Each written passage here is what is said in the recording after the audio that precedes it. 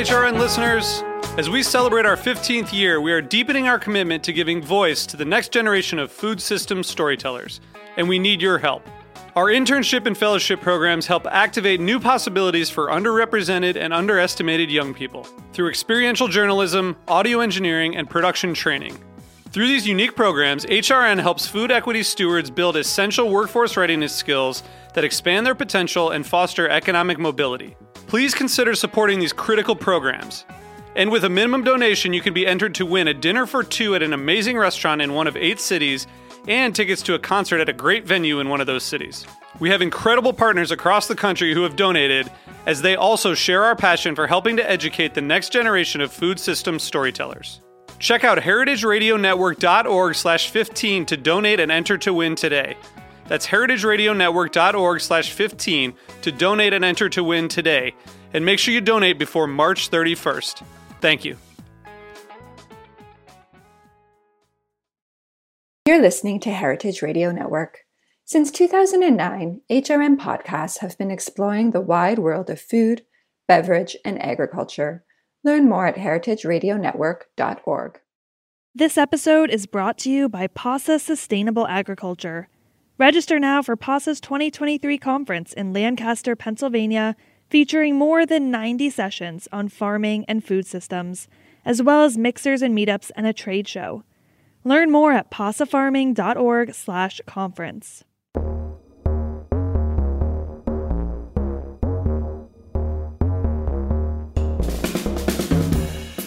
This is Gastronomica, a podcast on Heritage Radio Network. This series is produced in collaboration with Gastronomica, the Journal for Food Studies. I'm Paula Johnson, a member of the Gastronomica Editorial Collective, and your host for today. Our winter issue, now available online, explores the world of water, the impacts of environmental change on food production, agricultural landscapes and communities, and the technologies and infrastructures of drinking water. Join us as we talk with some of the authors of this issue. My guest this week is Holly Brause. Holly completed a PhD in cultural anthropology and now works as a research scientist at the New Mexico Water Resources Research Institute. Today we'll be discussing her article, The Uncertain Future of New Mexico Chile. Can a heritage crop adapt to water scarcity? Thank you for joining us, Holly, and welcome to the show. Thank you so much, Paul. It's my pleasure to be here. It's great to have you here. And that was a big question that you asked in the title of your article. So let's see what we can do about that. I'd like to start by asking if you'd briefly tell listeners about what you do as a research scientist and a bit about the institute where you're based. Sure. So I work as a research scientist for the New Mexico Water Resources Research Institute. And that's an institute that's on the campus of New Mexico State University. It's part of the university system there. And our goal is really to address the water research needs of all of New Mexico. So we try to do projects in all parts of the state. And the projects that I am focused on are kind of more towards the south of the state and across the border. So my 2 main projects are, I work for the Transboundary Aquifer Assessment Program, which we work with our Mexican counterparts to discuss our groundwater resources that we share at the border, that there aren't actually any rules to govern at this time. We have a lot of rules about our surface water, about the Rio Grande, who gets what and the timing of releases, and there are not any rules about the groundwater. So we're working on a program now to just exchange data with our Mexican counterparts with that project.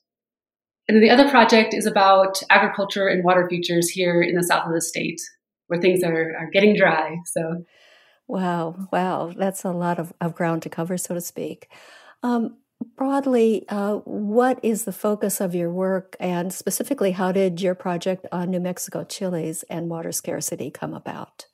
Yeah, so the chili part of the work actually came out of my dissertation. So I did my whole dissertation on the New Mexico chili industry, and it's stretched now across the border into Mexico.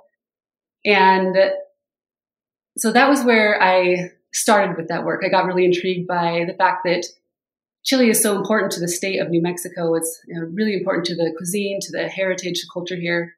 And yet after NAFTA, we lost so much of the production here in the state, and now import a lot of the chili from Mexico. And so I'm actually turning that into a book project now, the dissertation. So keep an eye out for the book in coming years. But Great. One of the chapters of that was thinking about environmental futures for Chile. And so I started into the climate and water issues, the challenges that the industry is facing. And so that was a part of that original project, and part of the reason I was recruited by the Water Institute to work for them, because I had already started this water and agriculture work. Wow. Can you offer just a bit more context here? Your article begins with a really wonderful sketch of the New Mexico chili harvest. And I'm wondering if perhaps you could share something about the history of chili in New Mexico and, I don't know, the main varieties, the cultivars that are now so important to its economic and cultural and, as you point out, the culinary significance. Yeah, absolutely.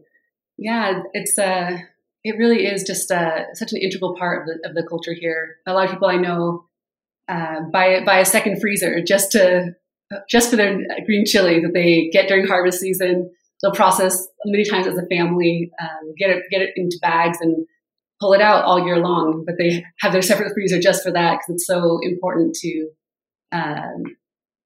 the regional cuisine here. And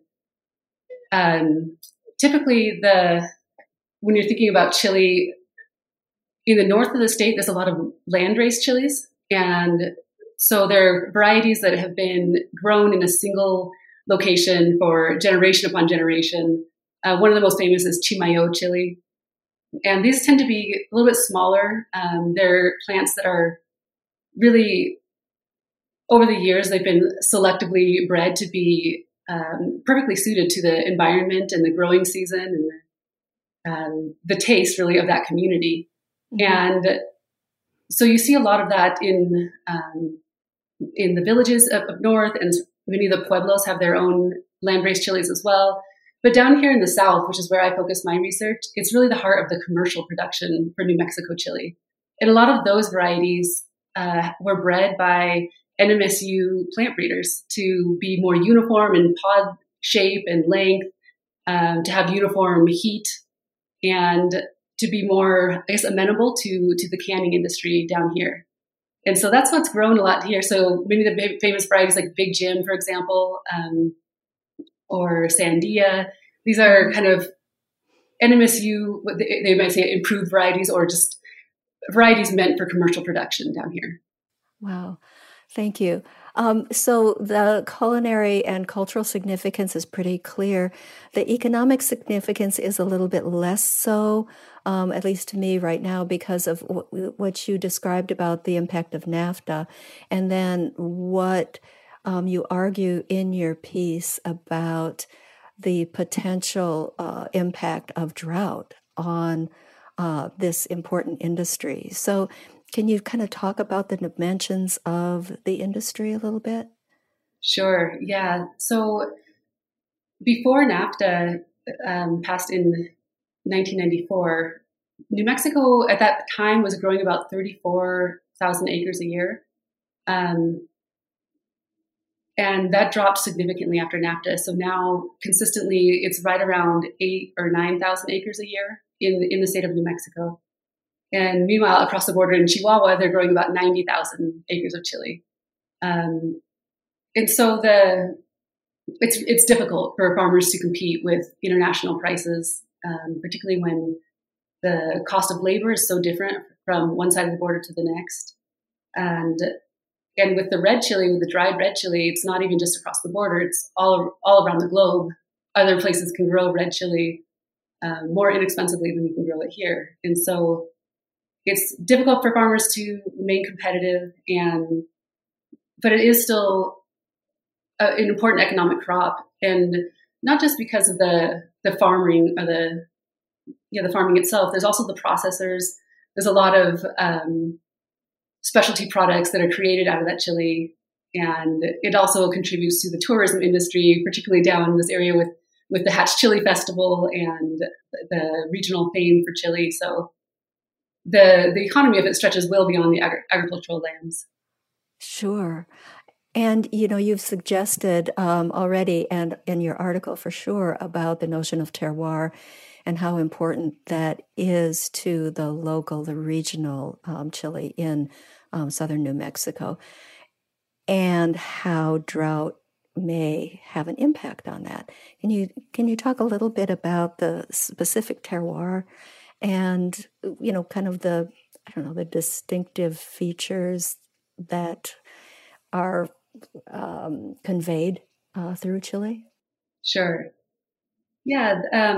Like many products that are heritage products or important agricultural products, when it comes to the global marketplace, when it's really difficult to compete, one of the ways that instead of just entering that race to the bottom of trying to cut production costs to be competitive, one of the other strategies is to highlight what makes it special when it's grown in New Mexico, or what makes it special when it's grown in a certain place in France, if you're talking about terroir for grapes. Or, sure. And so it's one of the strategies that New Mexico has taken, actually over the last couple of decades, trying to really brand New Mexico chili as distinct and as special because of the quality of the soil, the particular minerality of the soil here, because of the amount of sunlight we get here, how many days of sunshine. It's very different than other growing regions. Just the weather, the particular climate, weather, the cold nights, people say is important for the chili, and even practices, agricultural practices is something that's wrapped up in the idea of terroir as well. And so one of the things that I'm exploring with this article is when it comes to drought, when it comes to changes in climate, and in this case, there's a lot to be said about climate, but in this case, in water scarcity, people have to change their practices. They have to adapt and find new ways to grow. And that does change terroir. It does affect the flavor. And so it does make a difference. Yeah. That leads into this next question about, can you talk about the broad dimensions of water scarcity where you are? For people who are living elsewhere, we may read about drought, we may read about, those changes, but we don't see it every day. We don't have to, work around it or try to work with it. So in your article, you state in New Mexico, it is uncertain if there will be sufficient water for agriculture in the future, which is a big statement. And I wonder if you could talk about that a little. Of course. Yeah. So where I'm at in New Mexico, I'm based in Las Cruces, and that's about 45 minutes north of the U.S.-Mexico border, 45 minutes outside of El Paso, Texas. And the Rio Grande runs down the middle of New Mexico. And so we catch the end of the Rio Grande. We call it the lower Rio Grande region here. And with the changing climate, the snowpack in Colorado, the lack of snowpack in Colorado greatly affects river flows all the way through the state of New Mexico. And so we are noticing that really sharply here, that we just year after year have less water in the river. And a little bit north of where I'm at, there's the Elephant Butte Dam. And it was created as a dam to prevent the flooding that would happen in this area because of the fluctuations in the Rio Grande. But it was also created to hold water for agriculture. So they have a more steady source of water for agriculture in this area. And the last couple of years, it's been getting down to about 4% capacity in a couple of years in a row, up to maybe 9% or 12%. But when you visit that area, you see how much, just by the marks on the rock formations around it, you can see how much lower that dam is now, and it's just not refilling like it was. And so we're getting less surface water, and that means that farmers are having to compensate by using more groundwater. And previously, they would call this the conjunctive use of surface and groundwater. So when there was dry and wet cycles, during the wet cycles, the groundwater can recharge because it's connected to the river water. So it recharges. And then dry cycles, they would use a little more groundwater and wait for the next wet cycle to replenish it.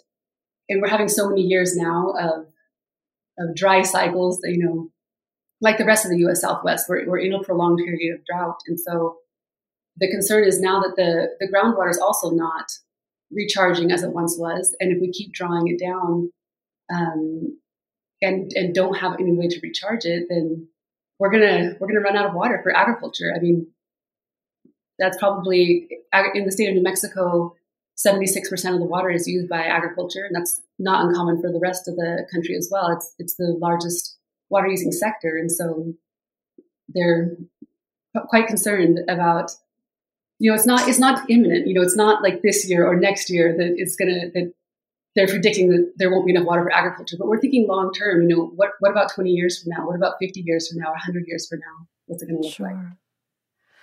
What I found so interesting about your article also is that you argued that strategies to deal with water scarcity are in themselves potentially harmful. Mm-hmm. Can you talk about that a little bit? Yeah. And I don't want to overemphasize the harmfulness because I think they're so necessary as well. Mm-hmm. But they do have an effect on a heritage crop like chili that is known for a particular flavor, a particular way of being grown.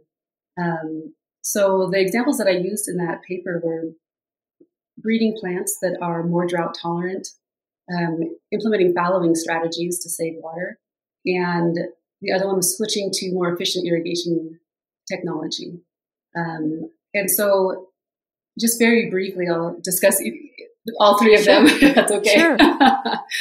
Yeah, so with the plant breeding, the idea is to breed for chili, and in a traditional way. This is not genetic modification or anything like that, just through traditional selecting or cross-pollinating methods, trying to breed for plants that are more tolerant to drought.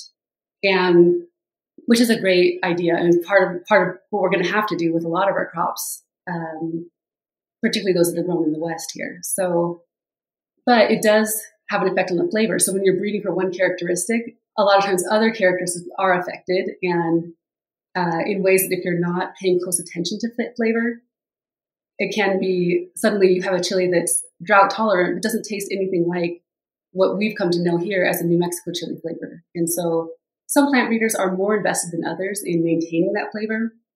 I've been, happy to see that at NMSU, a lot of their efforts does involve trying to maintain the traditional flavors. So I've actually been out in the fields with them as they're walking through and searching for the varieties that they think are the exemplars, the individual plants that they want to save seed from. But they'll stop before they harvest that plant and taste it and say, okay, does this have the heat, the flavor, the kind of just the typical flavor that we're hoping for New Mexico chili before they decide to actually save seed from that plant. And if it doesn't, they'll pass it by and choose another one. So that's so one way. Yeah. Another one is fallowing. So if any of the listeners don't know, fallowing is when you leave a field unplanted for a growing season or a certain period of time. And it's a really ancient practice that, you can find mention of it in the Bible. So it's a practice that's been part of agriculture for a long time. But here they're trying to implement, or I guess there's proposals for implementing fallowing, a paid fallowing program here, so that farmers could voluntarily take a portion of their land out of production at a time. And if enough farmers kind of buy into that program, say, yes, I'll devote this to this fallowing program, the state will pay me to do that, that'll lessen the pressure on groundwater. And the difficult thing about fallowing here for the chili industry is that chili has to be rotated usually people say 4 to 7 years. You don't want to plant chili in the same field until several years down the road because there can be a buildup of pathogens in the soil. It makes it really difficult to grow. And so you need a certain amount of space that you can rotate your crop around into. And there's already been a big reduction in space available because of growing permanent crops like pecans. Pecans has become a huge crop down here, the most economically important agricultural crop in this area, for sure. How did that happen? Because they require a lot of water, don't they? They do require a lot of water. And there were some original families that planted pecans and started the business here a long time ago, like 100 years ago. But so it's not a new crop, but I think particularly with the real challenge is getting labor to do things, to harvest chili or to harvest onions, to do that field work with our changes in our border policy, changes in our migration policy. It's harder to get labor. And so when farmers have been fighting for a long time to try to stay afloat and to get the labor that they need, switching to pecans is very attractive because once that crop is established, it doesn't require that same intensity of labor at all. There's machines that come by to shake the trees. There are machines that sweep up the nuts. There's machines that scoop them up and take them to the processor. So it's a huge difference in labor. And I think that's one of the big reasons why we're seeing it. That's so interesting. So it makes a huge difference in labor, but how are the pecan trees being watered? I mean, where does the water come for them that isn't available perhaps for Chile? Well, they're all using the same water. Okay. The same water is available. They do mostly in this area flood irrigation. Some orchards are experimenting with drip irrigation or sprinkler irrigation, but it's mostly flood irrigation. And they do use a lot of water. So when you're talking about fallowing, pecans can't be fallowed because they're a permanent crop. If you don't water them for the year, they'll likely die. And so the investment that took to get them to maturity, it would be lost. And so we're counting on the row crops that actually use less water to be the ones to fallow and to save water. So fascinating. Yeah. Fascinating. We're going to have to take a short break, and we'll be back in just a moment.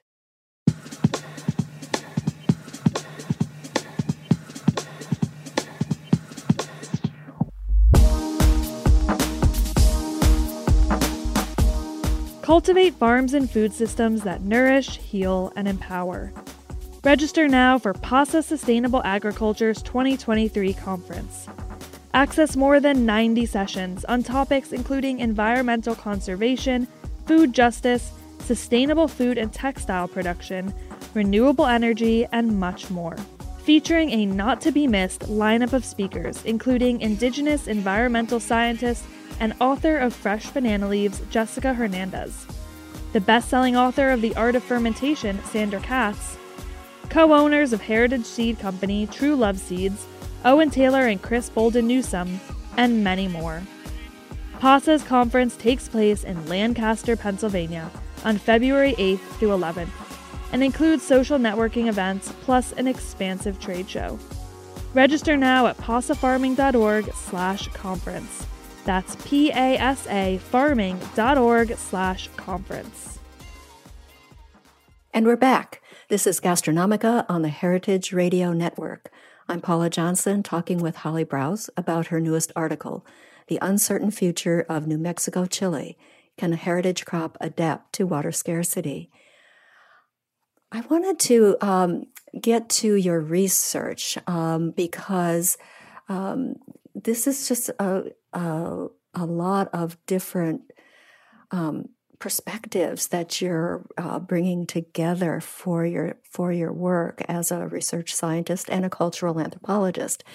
So if you would, can you tell us how you conducted your research? You've already mentioned that you're in the field, which we would expect, but can you talk a little bit about your research? Sure. I take an ethnographic approach to, like most cultural anthropologists, we call it ethnographic research. So there's generally three main pillars of that kind of research. One of it is participant observation. So it means you're observing, but you're observing by being there, by actually working alongside a farmer or working, going into the fields with the scientists to test their trials with them, or, joining a labor crew to pick chili for a day, or, just these kind of activities that you get yourself fully involved in. And you record all that in field notes. So you write up your field notes daily or, as often as you can. And that becomes your main source of data. And then you supplement that with interviews.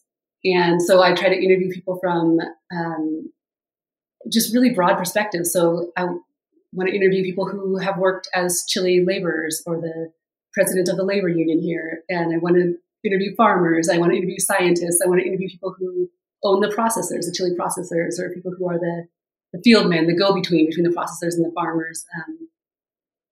So you do the interviews and transcribe those interviews. It's another source of your data. And then the third pillar is usually document analysis. So finding the important sources of information that have been documented, or even, flyers that people pass out at events, or I even count social media posts as kind of my document analysis, because one of the main ways that institutions now try to provide information to the public is through their social media posts. So I have my little archive I've collected of those as well. So those are the sources of data, but it's fun research. It's fun research to do, especially the participant observation, being out in the field, doing what people are doing, and really learning hands-on.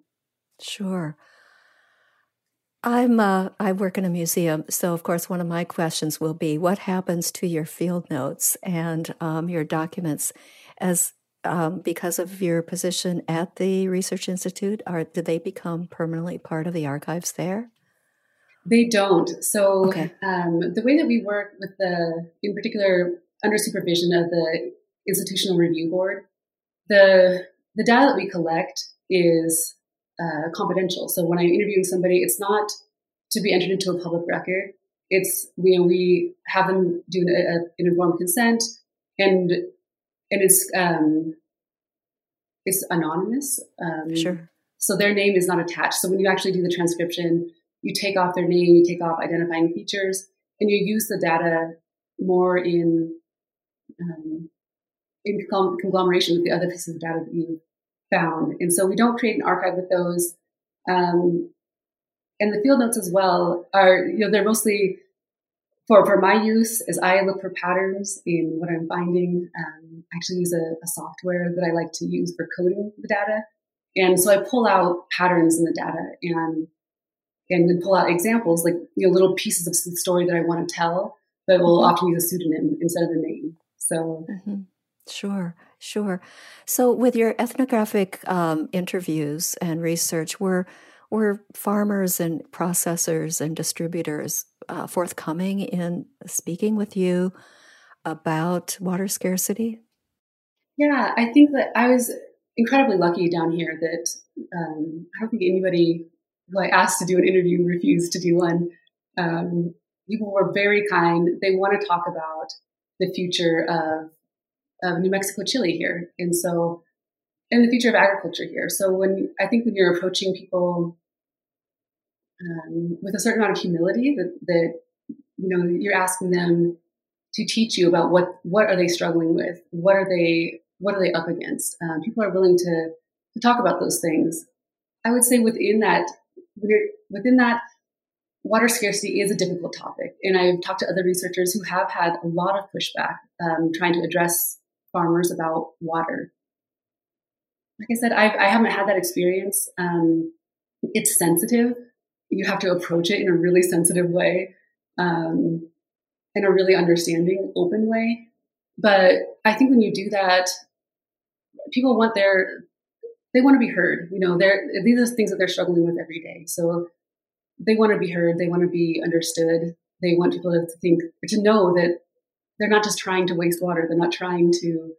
It's not that they don't care about the environment, but they want to give you a full perspective of what it's like to be a farmer, what the other things that they're struggling with, and how they would like to be using water, but why they're limited. So, for me, it's been very enjoyable conversations to have, even though it is about a sensitive topic. Sure. What were some of the challenges of the research, beyond the ethnography or including the ethnography? And did anything surprise you during the course of this research? I guess the challenge is because we have to rely on people's generosity, really, to share their stories and to share their time.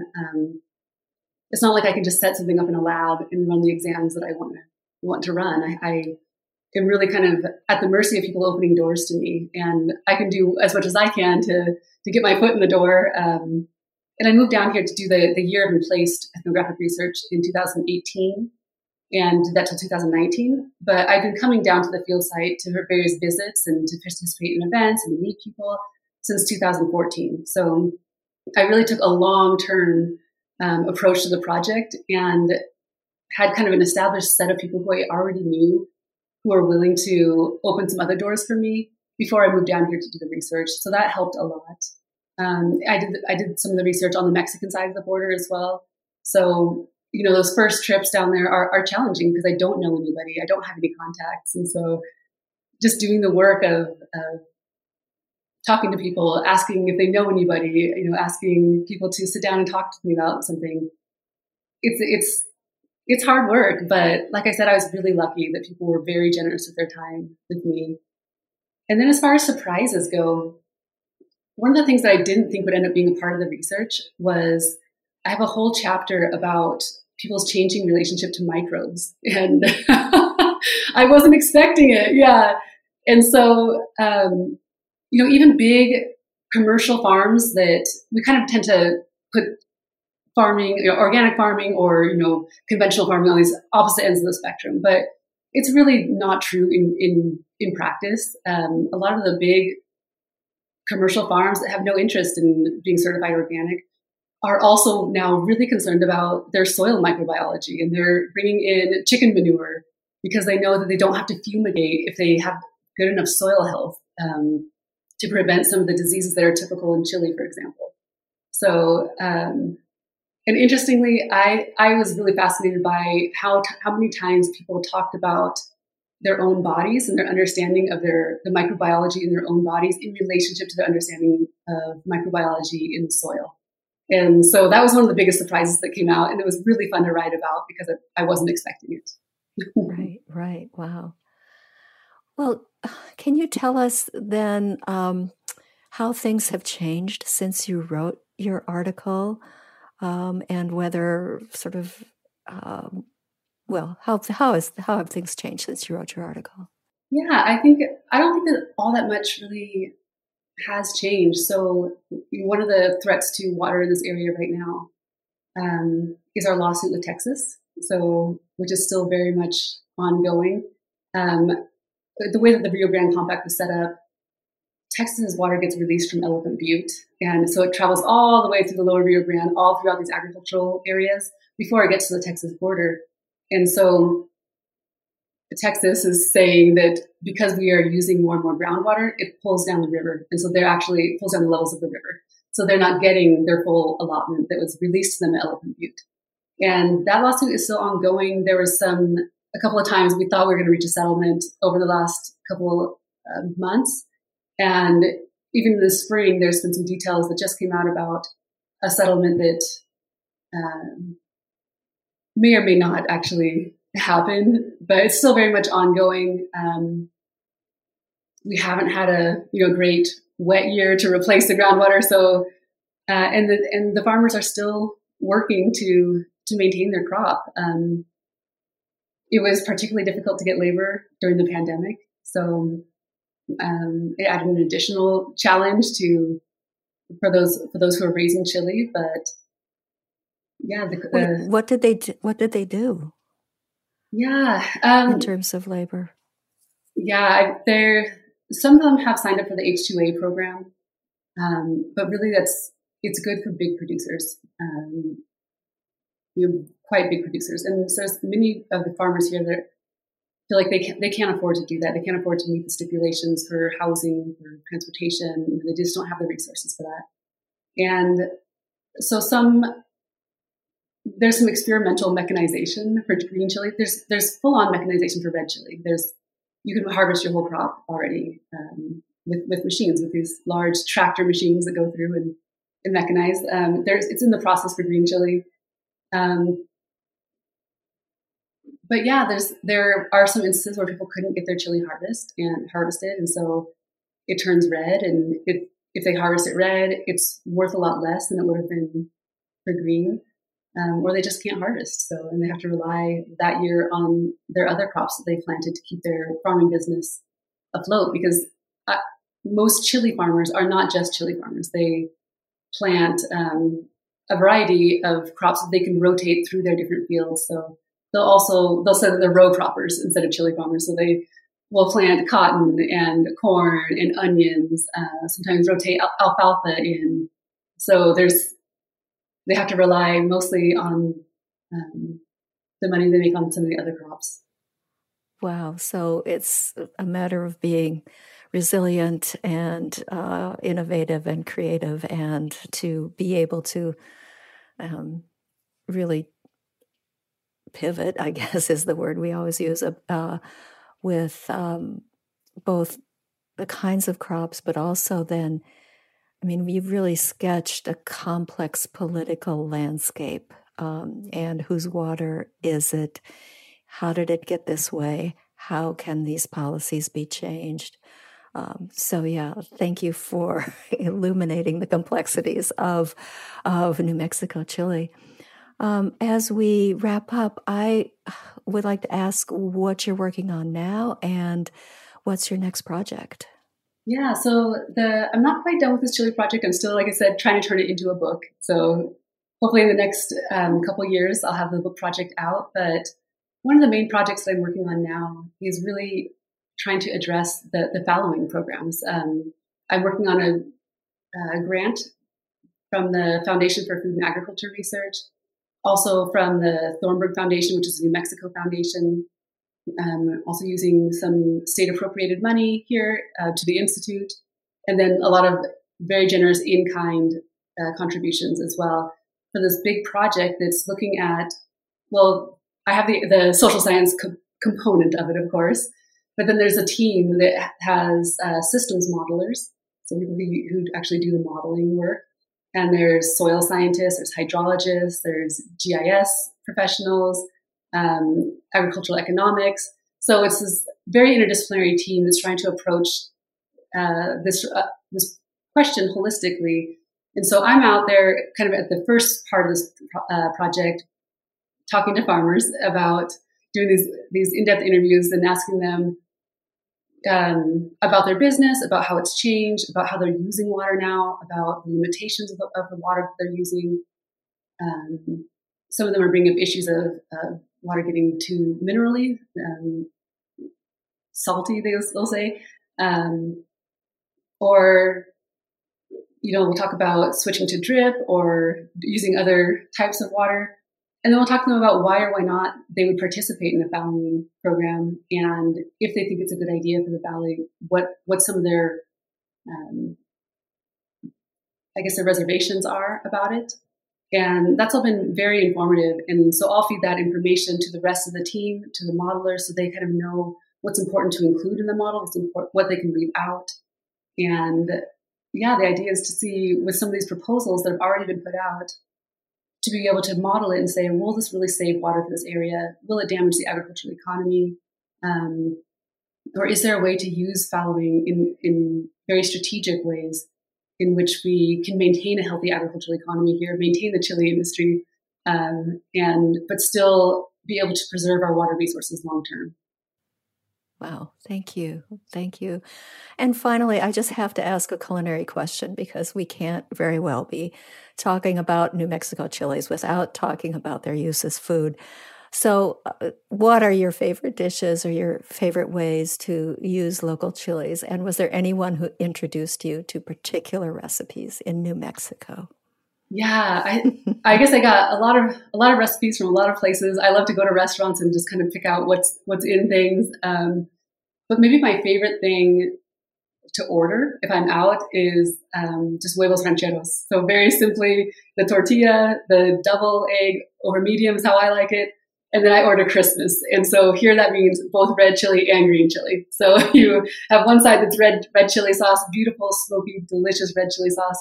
And then the more kind of choppy, chunky green chili sauce on the other side. It's just a perfect breakfast for me. I just love that meal. My favorite one to make, probably the easiest one to make, is green chili stew. And I grew up on a farm in Oregon, and I bring home 50 pounds of frozen meat when I travel, because we grow our own.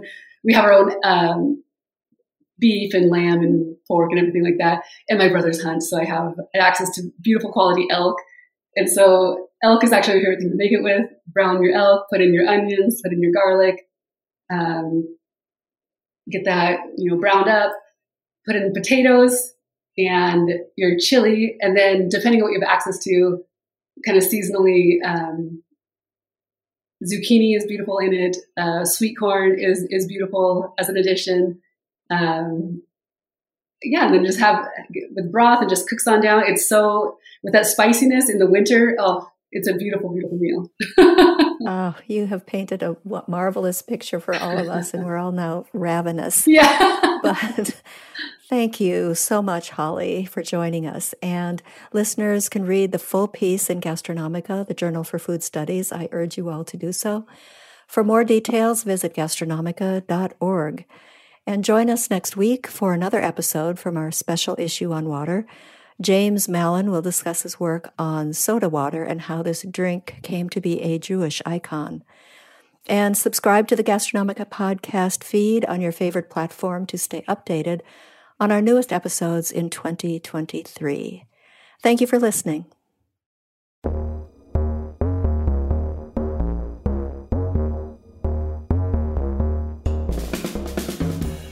The Gastronomica podcast is powered by Simplecast.